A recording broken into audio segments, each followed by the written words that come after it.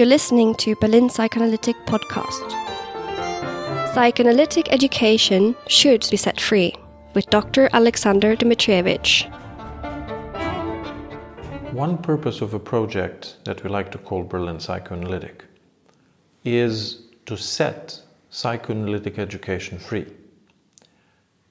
Here I don't mean just to make it free of charge, but to liberate it from many constraints that usual psychoanalytic educations have.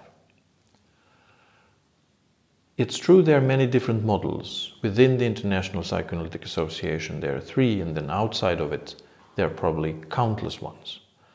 But it seems to us that they all suffer from similar limitations. To begin with, Otto Kernberg famously compared psychoanalytic institutes with 4 different types of educational institutions: with universities, with artistic schools, with monasteries, and with trade schools.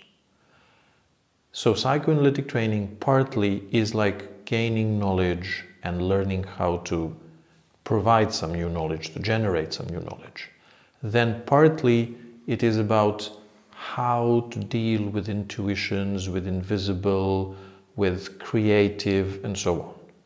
Partly it is about the trade, how you organize your practice, how you organize your sessions, how do the patients pay, how do you pay your taxes, and so on.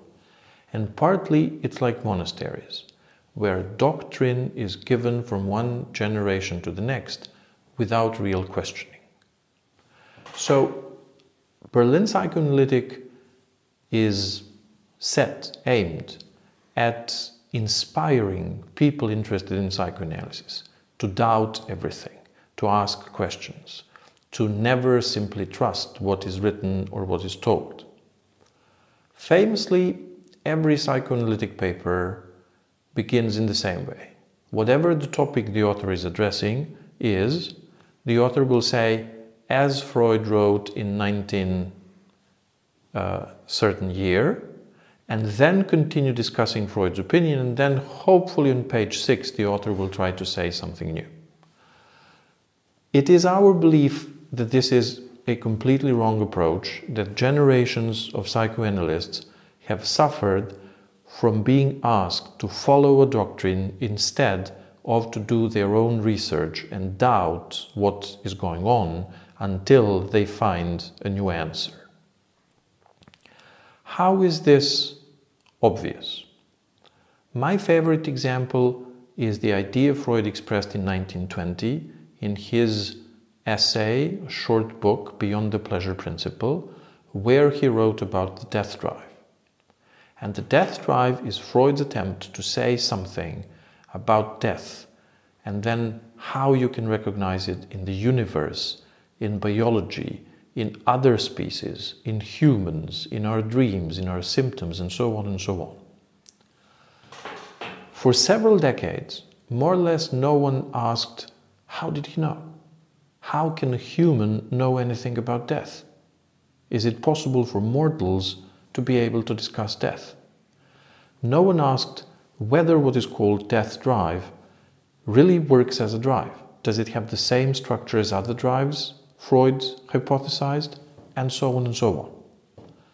But with discussing death, Freud going beyond, going into the metaphysical, structured psychoanalysis as a sort of a religious movement. So we have a language of our own that many other professionals do not understand at all. We have ceremonies where you become a candidate, and then you become a member, and then you become a training analyst. We have a prophet whose name was Sigmund Freud, who wrote many books that we quote again and again. And hopefully this will change into psychoanalysis becoming more of a scientific discipline, where knowledge will be discussed and shared and doubted in universities, and new knowledge will be generated based on research studies every one of us does. Science develops very slowly, in very small steps, in acquiring bits and bits of understanding of the external or the internal world. The basic problem with psychoanalysis could be that it's developed too rapidly, that Freud wanted, within a couple of decades, to explain everything. Societies, wars, culture, biology, universe, history, ethnology, primates, everything. That simply is not possible for any human. And we need to continue slowly gathering bits of data without narcissism, without expecting to be too smart, if we are going to be a respectable scientific discipline, if we want to be able to say that we know what we're doing and that we know how to help other people. In the context of this, Berlin Psychoanalytic will hopefully, over time, provide more and more lectures that will be based on this approach. How to think about psychoanalytic topics, but not in doctrinary way, but how to doubt and look at problems from different perspectives.